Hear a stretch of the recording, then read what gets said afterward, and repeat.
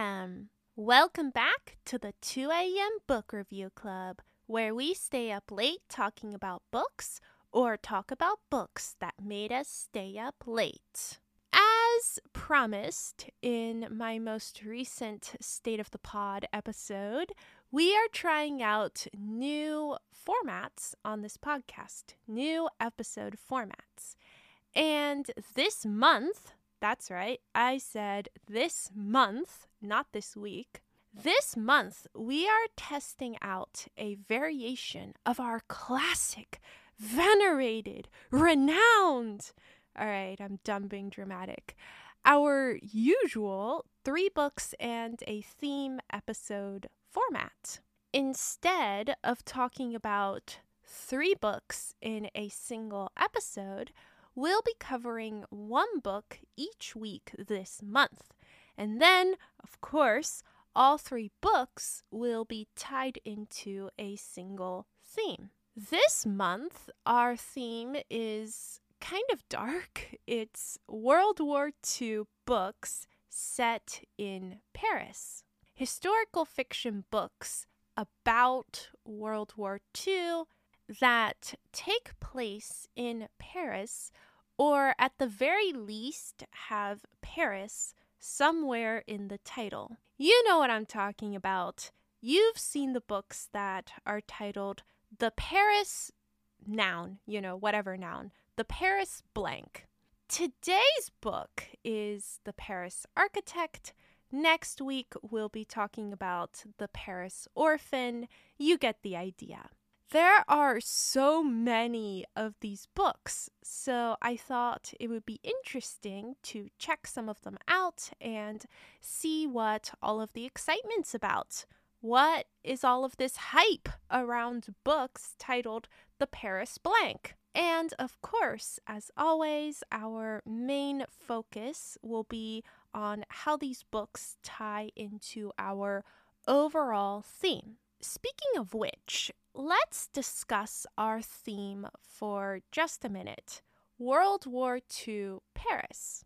I know that in the past, I have been a little annoyed personally, like walking through a bookstore or whatever and seeing just how many books take that particular title format, the Paris Blank, the Paris Noun, in the same way that I've been a little annoyed by how there was a period of time when so many fantasy and historical fiction books centered around women were all titled things like The Blank's Wife, like The Time Traveler's Wife, or The Blank's Daughter. I actually read one of those books, last fall, The Locksmith's Daughter, but we're not here to talk about that. I was about to offer some of my thoughts on that book, but I realized that I actually have a surprising amount to say about it, so I'm not here to do that today. Anyway, however, despite being annoyed by how many books have this particular title format, the Paris Blank, I'm not surprised that there are so many books that deal with this theme because from a writer's perspective, I do understand how World War II Paris can seem like a particularly interesting place to set a book in. On the surface, you have the Nazis occupying the city, and then you have the French government who? Governments are not who. Governments are entities. They're composed of people, but they're not, a person. The French government, which is cooperating with said Nazis. But below that, you have everything else that's going on. You have the resistance movement, so many freedom fighters, the whole underground movement. You have the ordinary French people who, they may feel many different ways about the situation. They may hate the Nazis. They may just be Nazis. They may be, I don't want to say indifferent, but some people are, just trying to make the best of whatever situation they're in. And to be honest, I don't exactly blame them. I mean, how would I react, if people suddenly invaded whatever country or city I was living in? I would probably just, try to go about my daily life to the best of my ability. But beyond all of that, you'll also have the history, the very recent history between France and Germany. In that particular time period, remember, World War I had only happened 20 years earlier. So there were still plenty of people alive who fought in World War I. And so you have a lot of veterans who fought to keep France free during World War I. And now they're like, well, I guess all of that was for nothing. And that's not even bringing into account what happened after World War I, when the French government and really the French people demanded reparations, financial reparations, from the Germans. They were like, you put us through this horrific war, so now you got to pay for it. And they demanded so much money from the Germans that it ultimately bankrupted the entire country. And in many ways, that situation, that financial situation, led directly to the current situation, World War II. Because remember, Hitler would probably never have been able to rise to power if he hadn't been playing off of the, in a way, legitimate feelings of German people who were like, my country's in financial ruins, I've got no savings left, I've got no job, inflation's going crazy, what do I do now? Remember, Hitler's appeal to those people wasn't so much the whole Nazi ideology so much as he was like, hey, I can help financially repair this country. But anyway, my point here is just that there are a lot of factors going on in this situation, a lot of different feelings from the French towards the Germans and vice versa from the Germans towards the French. And because of that, there are so many different people in this situation, so many people who have different beliefs and opinions and ideas and ideologies, and they're all mixed together in this very, very tense situation. And there are a lot of story possibilities there, a lot of different character types and character personalities that you can create from just the situation, from the distinct groups that lived in Paris at the time and the complex ways in which they would have interacted with one another. So, given all of that, you can probably see why, if you're a writer, it's a really interesting starting point for writing a novel. And then, if we focus for a moment just on the way that these books are titled, The Paris Blank, I know I said earlier I was a little annoyed by how many of these books had that particular naming convention, and I still think it's kind of annoying, but you do have to acknowledge that it's a very effective way of titling a book. When you have the word Paris in the title, what do you think of? You think of elegance, sophistication, fashion, culture, art, all of that fancy stuff. Whatever noun you have after that, the word Paris immediately dresses it up, makes it all fancy. But then you read the description of the book, or you look at the cover image of the book, and you realize that this book isn't just about Paris, it's about World War II Paris. And then you have this idealized image of Paris that is juxtaposed with the very real horrors of World War II. It's very dramatic, it's very effective. I can see why it got overused. But beyond that, when you put a city name in the title, it immediately centers the human aspect of the book. It makes the book seem individualized and grounded in a way that would be hard to accomplish otherwise.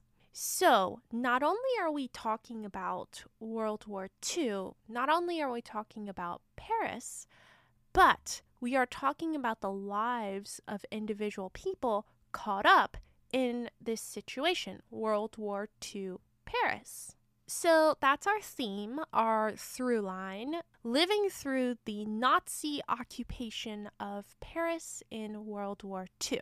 And that comes loaded implicitly with all of the usual themes that authors like to use these kinds of war books to talk about: brutality, kindness, compassion, loss, the best and the worst of humanity.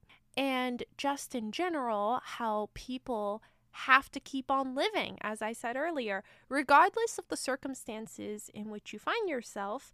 As a human being with living, breathing needs, the only thing you really can do is just keep on trucking.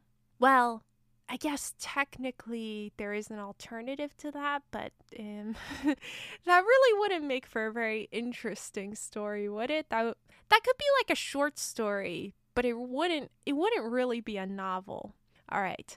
With all of that background laid out, let's start talking about books. This week, we're talking about our first World War II Paris book, The Paris Architect by Charles Belfour. This is not a new release or even a recent one. It came out in 2013, so 10 years ago, but it was the only book with this particular title format that I was able to find on Libby as an ebook. So here we are. Going back for a moment to what I said earlier about the effectiveness of this particular title format, the Paris noun, let's talk for a moment about this particular title, the Paris Architect. These two words, in particular, Paris and architect, are such an effective combination because when you think of Parisian architecture, you're thinking of Notre Dame, you're thinking Arc de Triomphe, I butchered that, sorry. You're thinking of the Louvre, you're thinking of all these iconic, historically and culturally significant buildings and structures. But then you have to put it into the context of World War II. World War II Paris, and you're wondering what kind of an architect would be able to survive that. What would this architect be building? Who would they be working for? What kind of story is this going to be? As it turns out, our architect, the Paris architect, is working for both sides, kind of, sort of, and I'll get into that later, but he's a bit of a double agent. He's working for the Germans, the occupiers, the Nazis, building factories where they build war equipment to, do Nazi things. But at the same time, he's also building hiding places for Jewish people so that they can hide from the Gestapo when the Gestapo come knocking to, take them away and do Nazi things. Because he's an architect, he's an expert at analyzing houses for potential hiding places that the Germans are unlikely to think of. Because, the Gestapo, they're going to come in, they're going to be tearing apart furniture and tapping on walls and looking behind bookcases. So, the architect, he builds these clever little compartments and hollows out pillars and so on. So, as you can probably guess, this is a thriller because he's essentially playing both sides, and that's unlikely to make you many friends, especially during a war as intense and vicious as World War II. And, putting that aside, just, trying to help Jewish people in a Nazi occupied city, I mean, I can definitely think of safer professions. Okay, so as you can see, both the title and the premise are very interesting, very compelling, and I think that this book is a good place to start our journey into World War II Paris books. At this point, I am going to put in my usual spoiler warning, my usual spoiler alert. Spoilers ahead if you continue.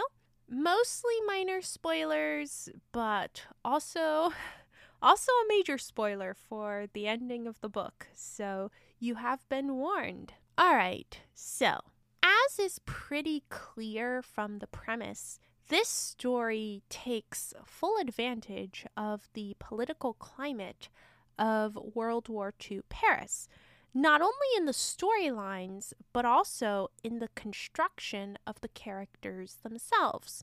Our protagonist, Lucien, the Paris architect, is a pretty complex character. At the beginning of the book, he's not a fan of the German occupation, but not really because they're Nazis, but just because they're Germans.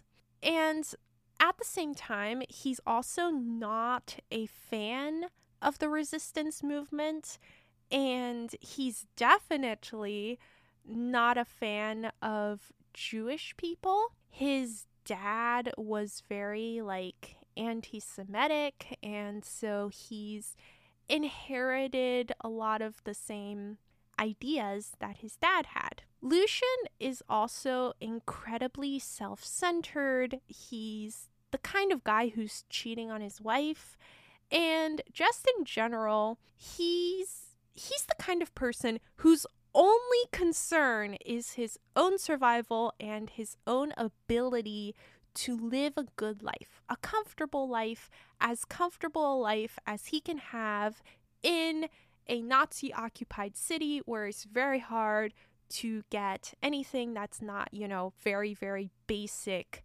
things that you need to survive. Like, you can get food, but it's not nice food. You know what I mean? So, is Lucien a good person? No, he is not a good person by any standard that you can try to measure him by. He's not a Nazi, but that's only really because he's not a fan of Germans. Does that make sense?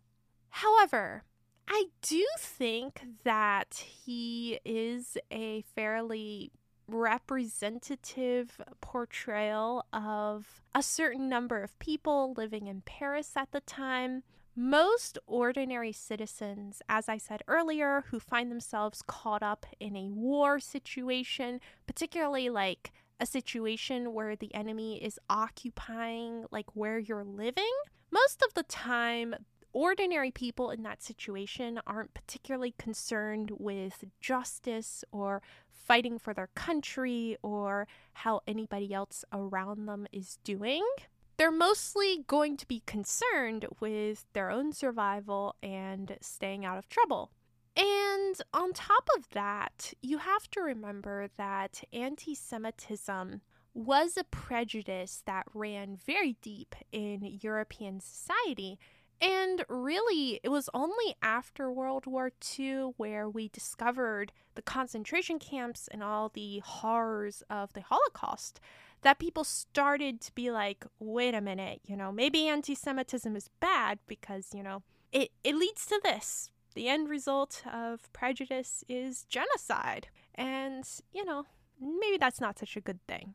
But, of course, I do have to acknowledge it wasn't just a European thing, right? I mean, plenty of people in the US at the time were also anti-Semitic.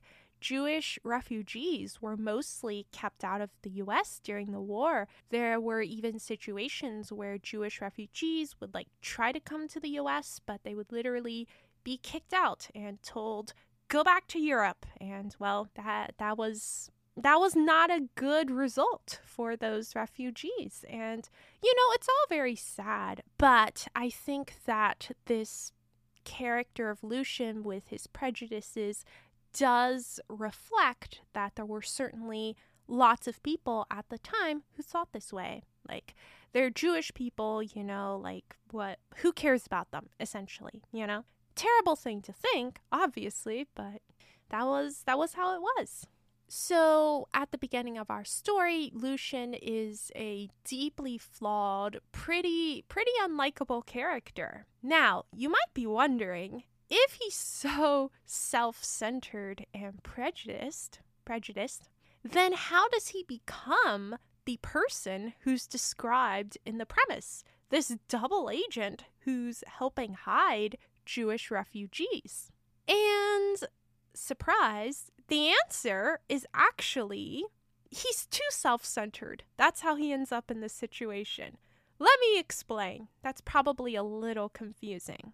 So at the beginning of the book, Lucian is basically unemployed. There's not much demand for architects in the middle of a war.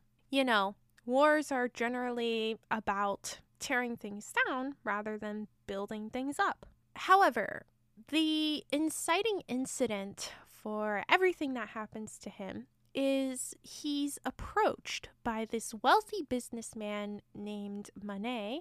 Not Monet, like the artist Monet, but Monet with an A, who offers him vast amounts of money in order to construct hiding places for Jewish people who are hiding from the Gestapo. The Gestapo is rounding up anyone who's Jewish and, hauling them off to concentration camps. But, of course, you don't actually need to be Jewish. You can just, they can just decide you look Jewish and just haul you off. And part of the reason for that is because there were actually people in Paris who were helping hide Jewish people, especially children. They would hide them in their homes or, pretend that, for example, the kids were their relatives, or whatever. And obviously, they did this at great personal risk to themselves.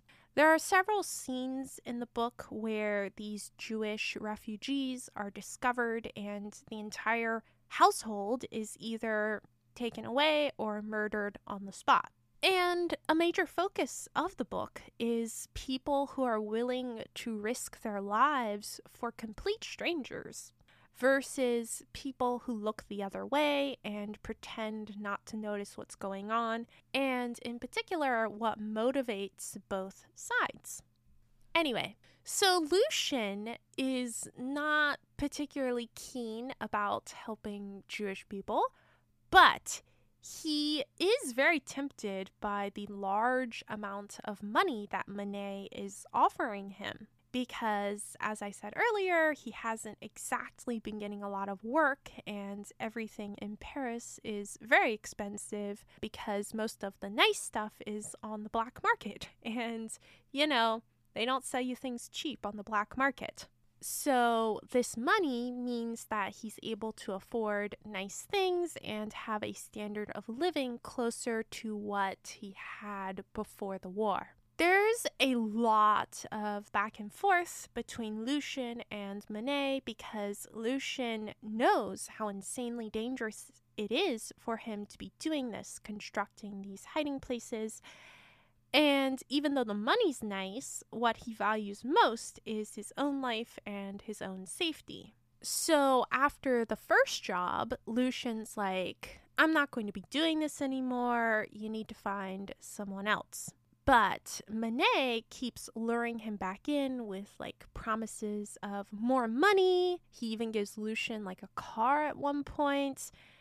And he also offers Lucian legitimate jobs building factories or designing factories for the Nazis, because Monet is also something of a double agent.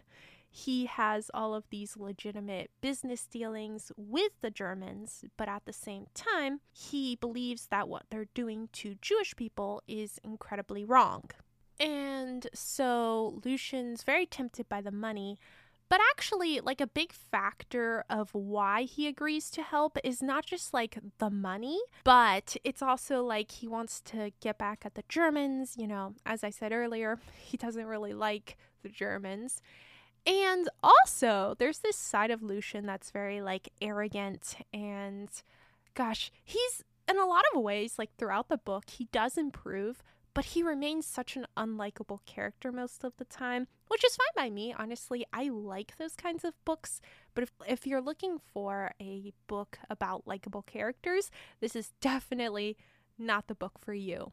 Anyway, so yeah, Lucian is very arrogant, and a big part of what motivates him to keep on doing this is he's like, I'm so good at this, you know what I mean? Like designing these hiding places, and I really, really, really like outsmarting the Germans, and he's very confident that he can continue doing that. And so that confidence in himself is a big part, besides the money, of why he keeps on doing this. And so Lucian is sucked in deeper and deeper into this world that he knows is really dangerous, and he doesn't really want to be a part of it.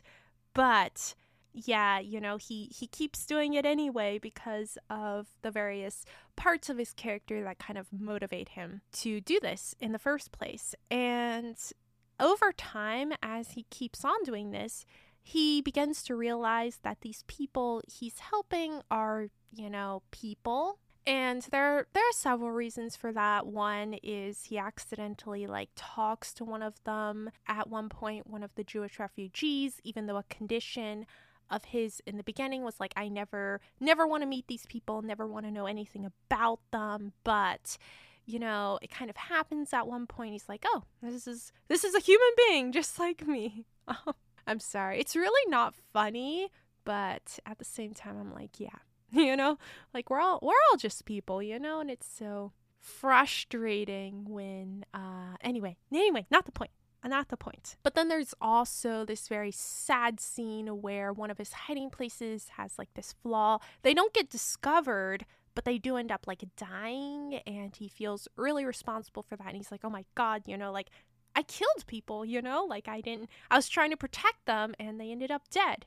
So yeah, he comes to realize that these refugees that he's helping to hide are just people. And so he begins to deconstruct these harmful prejudices that have made him passively complicit in what the Nazis are doing. Because as much as, you know, you like to be like, well, you know, these people are trying to like live their everyday lives, at the same time, like, yes, but also if there are Nazis in your city doing Nazi things and you don't do anything about it, you're a little bit complicit as well. You know what I'm trying to say? And so as the story goes on, he begins to actively help these people, not just because he wants the money or because he wants to prove how smart he is, but just because he knows that it's the right thing to do. But unfortunately for Lucian, because he's essentially playing both sides, the resistance, who are the biggest anti-Nazi force, start to target him as well, because they're like, hey, you're working for the Nazis, you know, you're building like factories for them. And so he does like end up helping the resistance at certain points, but he really, really, really doesn't like it. He hates the resistance because, again, you know, he hears his dad's voice in his head, and his dad's voice is like, you know, they're all just a bunch of communists. I'm sorry. This isn't funny, but all right. Anyway, as you can probably tell, he is a very complex, very flawed character. And not likable for most of the book. And honestly, even up until the end, there are certainly parts of him that are very, very unlikable. But for me, I actually think that's great. Personally, I love deeply flawed characters, especially when you have a setting that's so morally complex and where there are so many people who are like working together and working against each other and double crossing each other. And then, of course, you have people like Lucian and the Resistance. They're on the same side, but they don't even know it, or at least the Resistance doesn't know it. And I think that with this kind of story, there's a lot of potential in a morally ambiguous protagonist. And I personally really do think that Lucian's character is a real highlight of this book. In general, this book, The Paris Architect, is definitely a book that lives up to its name, which always makes me happy. I really don't like books that have exciting titles and then you read them and you're like, where did this title come from? Like, I guess it's tangentially related to the story I just read, but also not really. So anyway, but this book definitely lives up to its title. It takes full advantage of the setting and the story possibilities that are inherent within that setting. And I think that even though this is a thriller, the pacing of this book being kind of slow is a really good choice because so much of this book isn't about like action. It's about Lucian's character development and the slow mounting of suspense as he willingly puts himself in more and more danger in order to do what he finally realizes is, the right thing to do. However, having said all of that, there's still definitely a lot about this book that I do want to touch on and kind of criticize because I definitely did also have issues with this book. One of my biggest kind of issues that I had reading this book was the writing style. Now, I have said this before and I'll say it again. Whether or not an individual reader likes an author's writing style is so completely subjective. A reader not liking a specific writer's writing style isn't a reflection on the author so much as it's a reflection on the reader for engaging with something that just doesn't appeal to them. Does that make sense? I feel like if you like certain kinds of writing styles, it's a little bit on you to try to find books that mesh with that. If you like poetic writing styles, then you may want to search for authors who cater to that. Or if you like fast-paced writing styles, then you may want to search for writers who cater to that. Does that make sense? So, as a reader, it's not anybody's fault that I don't like the writing style in this book, but at the same time, I think that it is valid for me to complain about it because if you like the same kind of books that I like, then you probably will not like this book's writing style also. Does that make sense? It's more just of like a PSA moment than like, oh, I really didn't like this writing style moment. And the problem with complaining about this writing style is that there isn't anything objectively wrong with it because like I feel like writing styles in general, it's really hard to say that there's anything objectively wrong with them. And the writing style in this book is mostly fine. It's nothing special. It's mostly fine.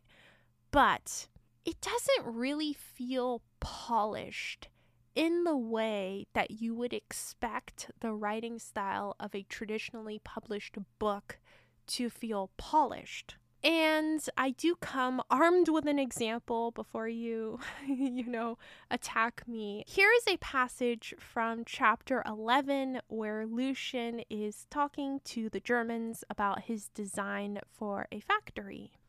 Lucian was simultaneously embarrassed and flattered by Herzog's defense of his design. He felt both good and bad that someone was sticking up for him when he should have been the one doing the talking.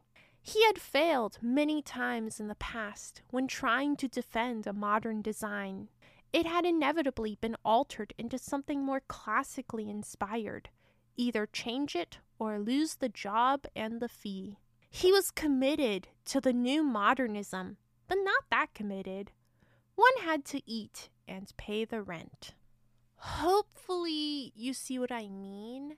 There are parts where I'm just reading along and I'm like, yes, yes, yes. For example, this sentence, it had inevitably been altered into something more classically inspired. That part is fine. I have no issues with it. And then, so I'm reading along, and then you get to the next part of the sentence. Either change it or lose the job and the fee. And to me, right, very subjective again, there's something tonally jarring. It's almost like there's a shift in the cadence or the rhythm of the style every so often that I just don't like. You know what I mean? It's like you have this very basic style. It had inevitably been altered into something more classically inspired. You're like, yes, my ear likes that. And then you reach either change it or lose the job and the fee. And it feels different. It feels like a different writing style. And so to my ear, I just don't like it.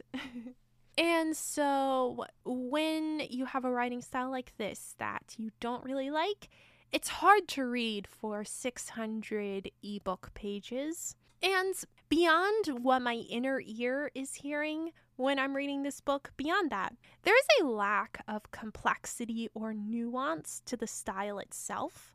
Like, for example, take this part of the passage that we just read.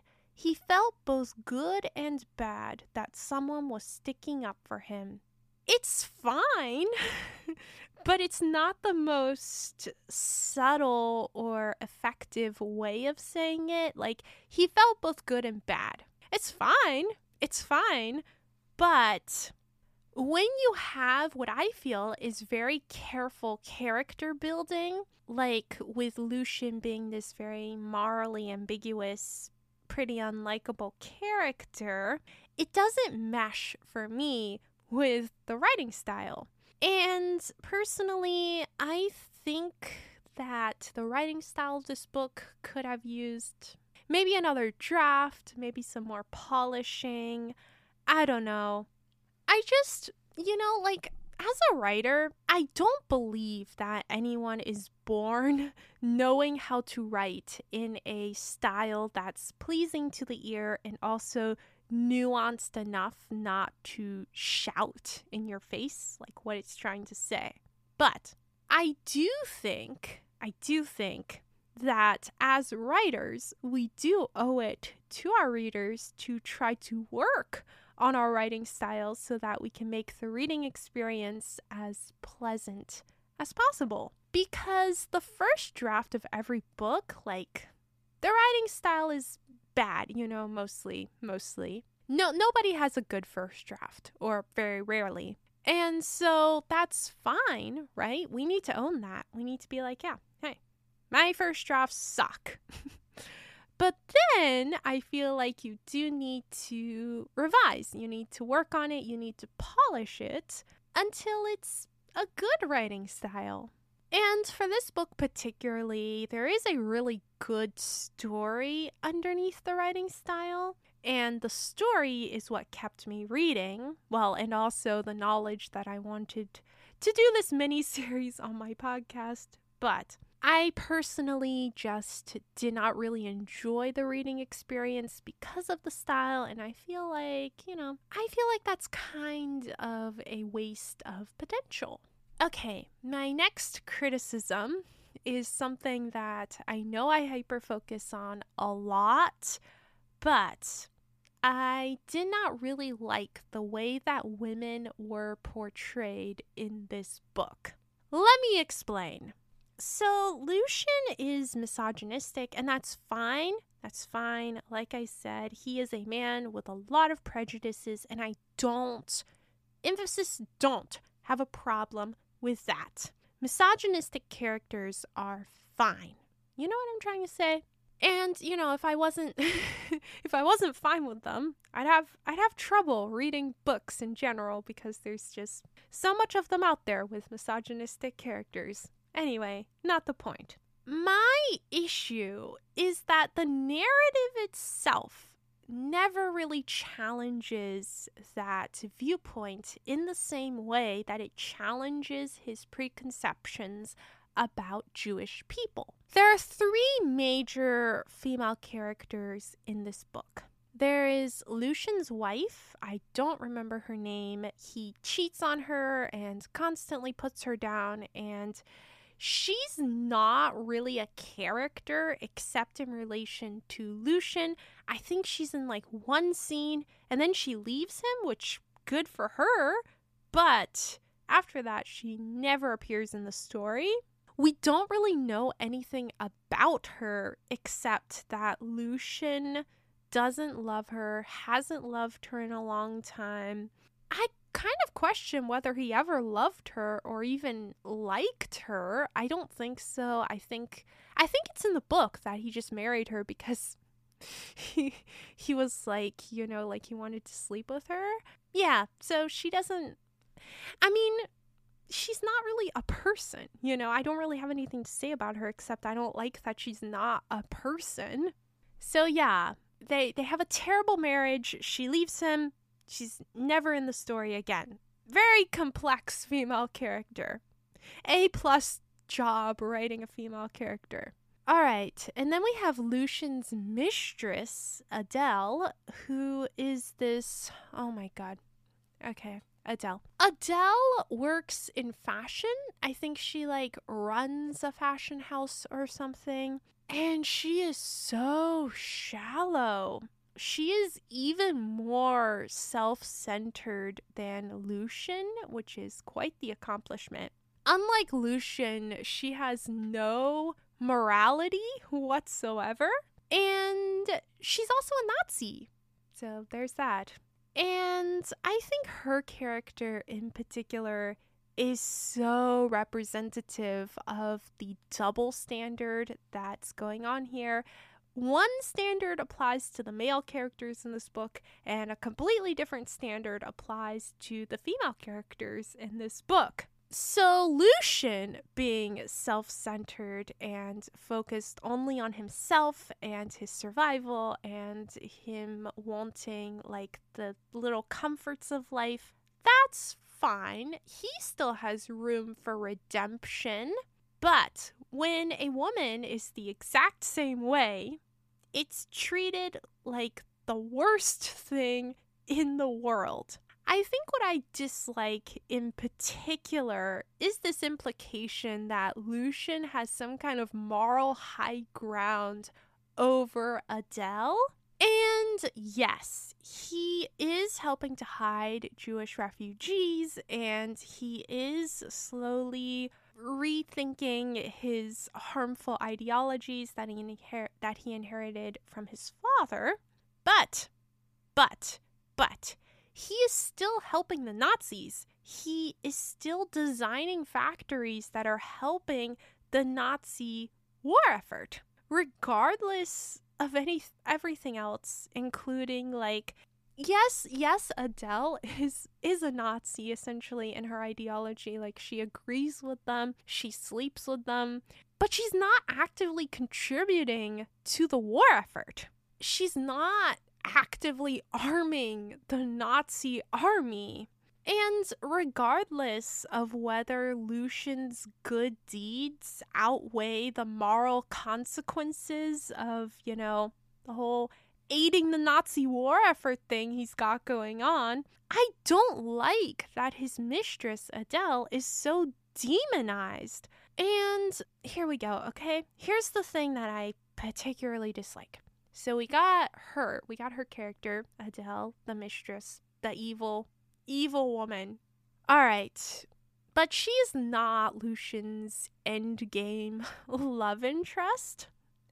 Because, she's a Nazi and Lucian falls out of love with her, which is fine. Lucian's actual love interest is this woman named Betty. I'm going to call her Betty. Her name is Bette, but I don't know how to pronounce that name, for like a French person. So I'm just going to call her Betty. Sorry. Anyway, Betty, I'm going to go ahead and say this, but, I think she may potentially, possibly, allegedly be like a wish fulfillment character for the author's fantasies. And I'm not judging or anything here, okay? I know, like, I write romance, right? And there are so many romance books written by women where the male protagonist is just blatantly wish fulfillment, like a fantasy. And, in my own books, the love interest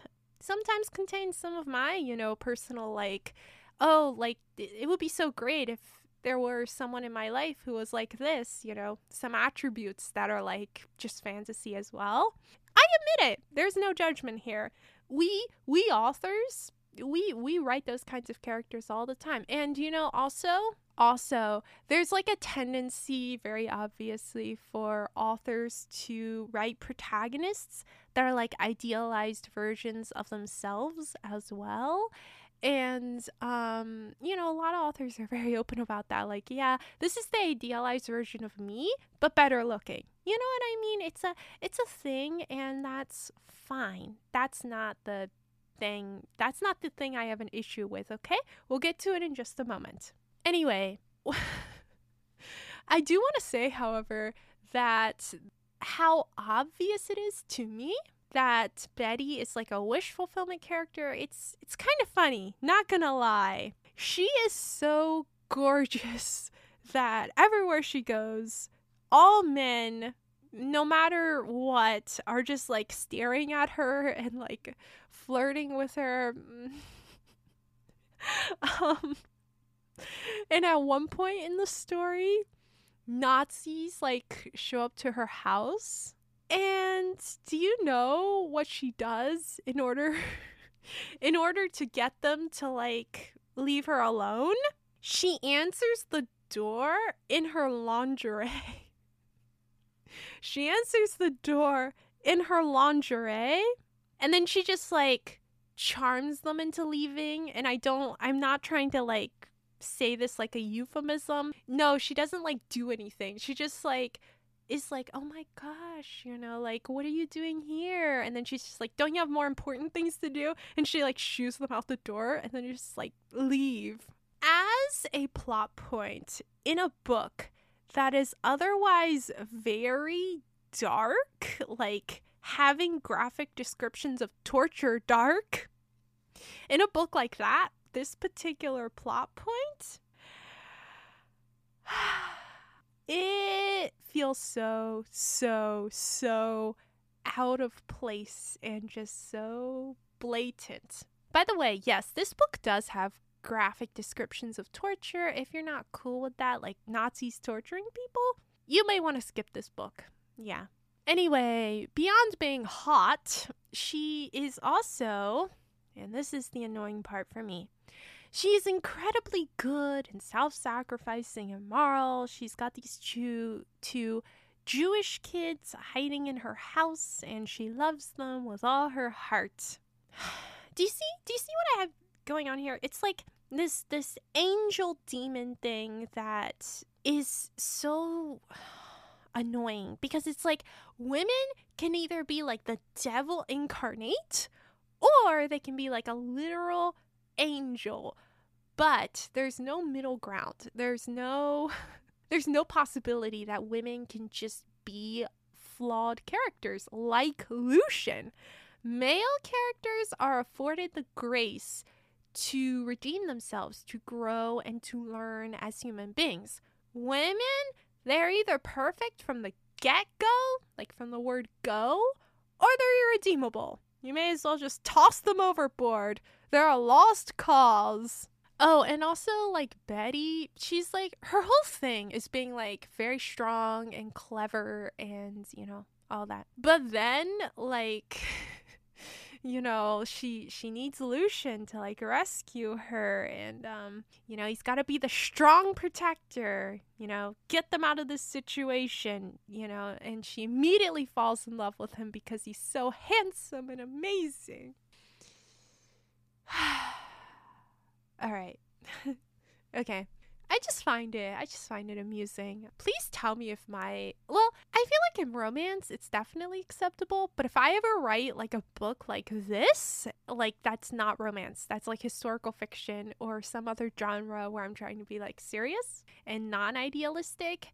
If I ever have like such a blatantly wish fulfillment character, please let me know.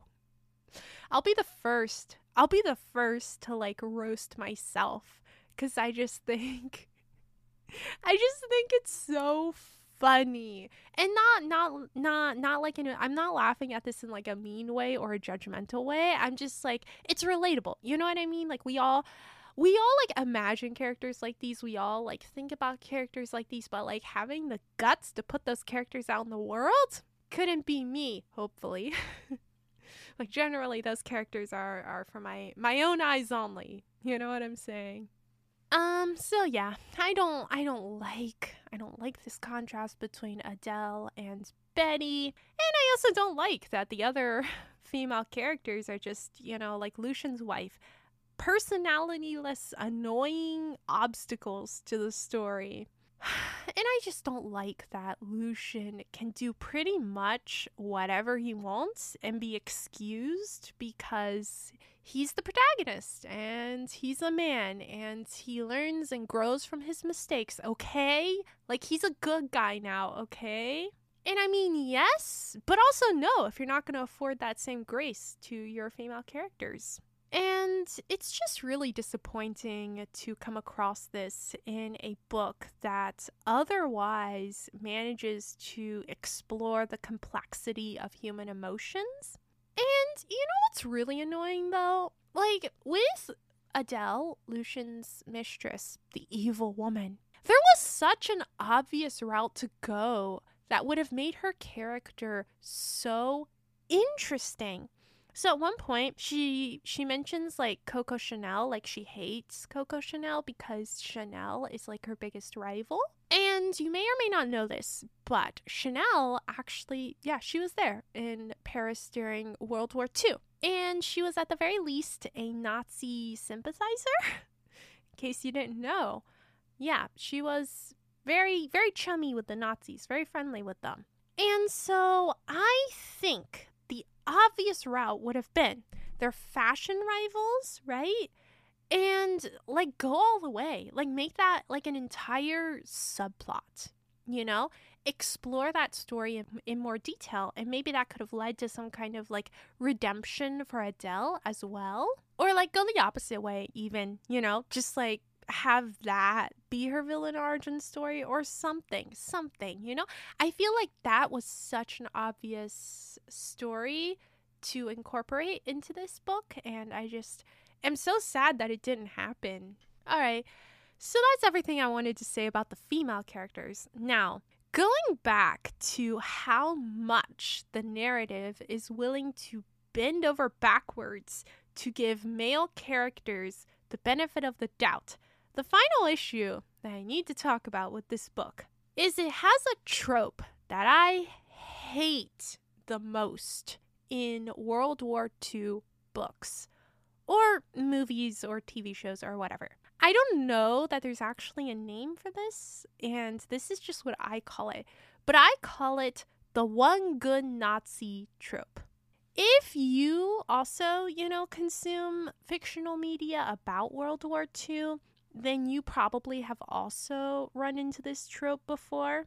The Nazis, they're like these terrifying villains. They're this, force that's like hunting down our protagonists. And then in the story, you will have a crucial moment when all is lost and the protagonists are probably going to die. And then one good Nazi steps up to help them. Maybe it's a small thing like pretending not to notice that they're, hiding in plain sight, or a big thing like getting them out of a concentration camp. But either way, this trope, the one good Nazi trope, shows up so often, and I hate it pretty much every time. There were a couple of Nazis in real life who weren't entirely evil. Famously, Oskar Schindler was a Nazi, as in he was a member of the Nazi Party, but he also did save many Jewish people. However, I would argue, personally, for me, I would argue that the impact of real people like Schindler, why we focus so much on their stories, is that so few of them existed. There were very, very, very few people like Oskar Schindler, and so that's what makes it worthwhile to talk about them and, tell their stories. If every other World War II story has one good Nazi, then it's not only unrealistic and annoying, but it also dilutes the impact of people like Oskar Schindler. And also, it makes it easier to push this ridiculous narrative that, not every Nazi was bad. Some of them were just following orders. No, Nazis were bad. Full stop. Full stop, okay? The existence of people like Oskar Schindler does not take away from that baseline fact. Nazis were bad. It highlights that, okay? They were so bad that people like Oskar Schindler were like, oh, wait a minute. What are we doing? Does that make sense? And I personally think that this one good Nazi trope, dunzo. Throw it out. Never use it in your books again. We have had enough of them. Okay? Good riddance. Goodbye. I'm sorry. I know I seem really heated here, but I do consume more fiction about World War II than is probably good for me. It's kind of like true crime. I kind of have this obsession with things that I know are going to stress me out and make me upset, but also it's very, very compelling for me. And so I just am so tired of this trope in particular, and I just wanted to vent about it for a minute. Thank you for listening. Anyway, yeah, this trope is in this book, and oh my gosh, okay. We need to talk about this. Okay, so Lucian designs factories for the Nazis, right? And one of the Nazis that he interacts with because of this is named Herzog. I don't know. I don't really care if I'm pronouncing his name right. He's a literal Nazi, okay? Anyway, he and Lucian slowly become friends because they kind of share similar tastes in architecture and art. They both like modern design. And then, Herzog is always sticking up for Lucian's designs whenever the more senior officers are like, let's make it more classical, let's change this. And I think this part in and of itself is fine. You know what I mean? Lucian becoming friends with a Nazi, I don't have a problem with that particular storyline.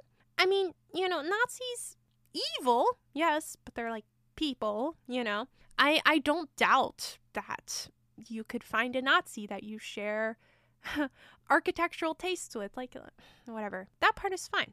However, I thought the natural character arc would have been for Lucian to slip up, trust the Nazi too much, and be betrayed. Because I thought the message, right, was that even when you're bonding with a Nazi, they're still a Nazi. I thought that was going to be the message. The fact that they're a Nazi doesn't change, no matter how much they like the same building styles that you do, right? But at the same time, if you're working with them and talking to them, it's understandable that you could forget that. Particularly, if you're a man like Lucian who's pretty privileged, right? Lucian is in a privileged situation. The Nazis trust him, they're paying him.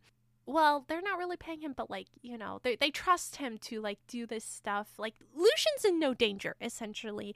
Unlike many other people in Paris, like, Lucian is not in danger. He is in a privileged position, and so I can understand why he would forget that he can't trust any Nazi. Herzog betraying Lucian is not what happens.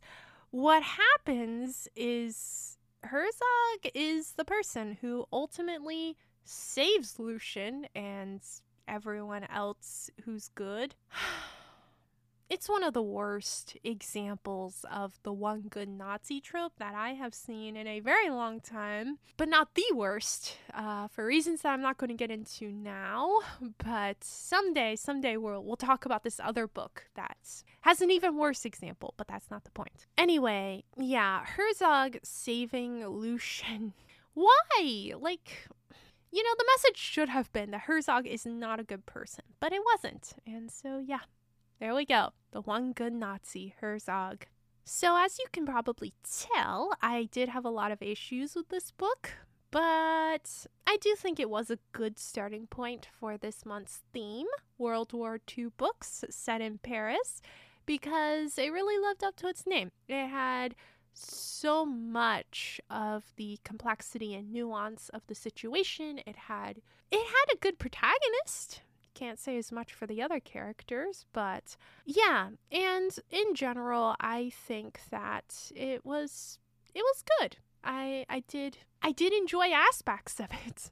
Okay, so next week we will be discussing The Paris Orphan, which is our next World War II Paris book.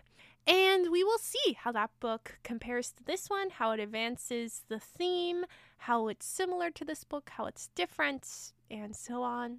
Feel free to read it before the next episode if you want to, or not. Either way, I will be super excited to talk about it because, oh boy, there's a lot to talk about. Before I forget, I do need to do the usual, staying up until 2 a.m., not staying up until 2 a.m. thing. Regardless of everything else, this was a very engaging story. It was a slow burn thriller, but the author did keep me on my toes because I was constantly waiting for something bad to happen. There was a lot of suspense mounting up. So, this is a staying up until 2 a.m. book. Congrats on winning this very prestigious award. All right. I really can't keep a straight face whenever I say that. All right. That is officially everything for this week. This has been the 2 a.m. Book Review Club. Thanks so much for joining me, and I'll be back next week at 2 a.m. Until then, have a great week and happy book travels.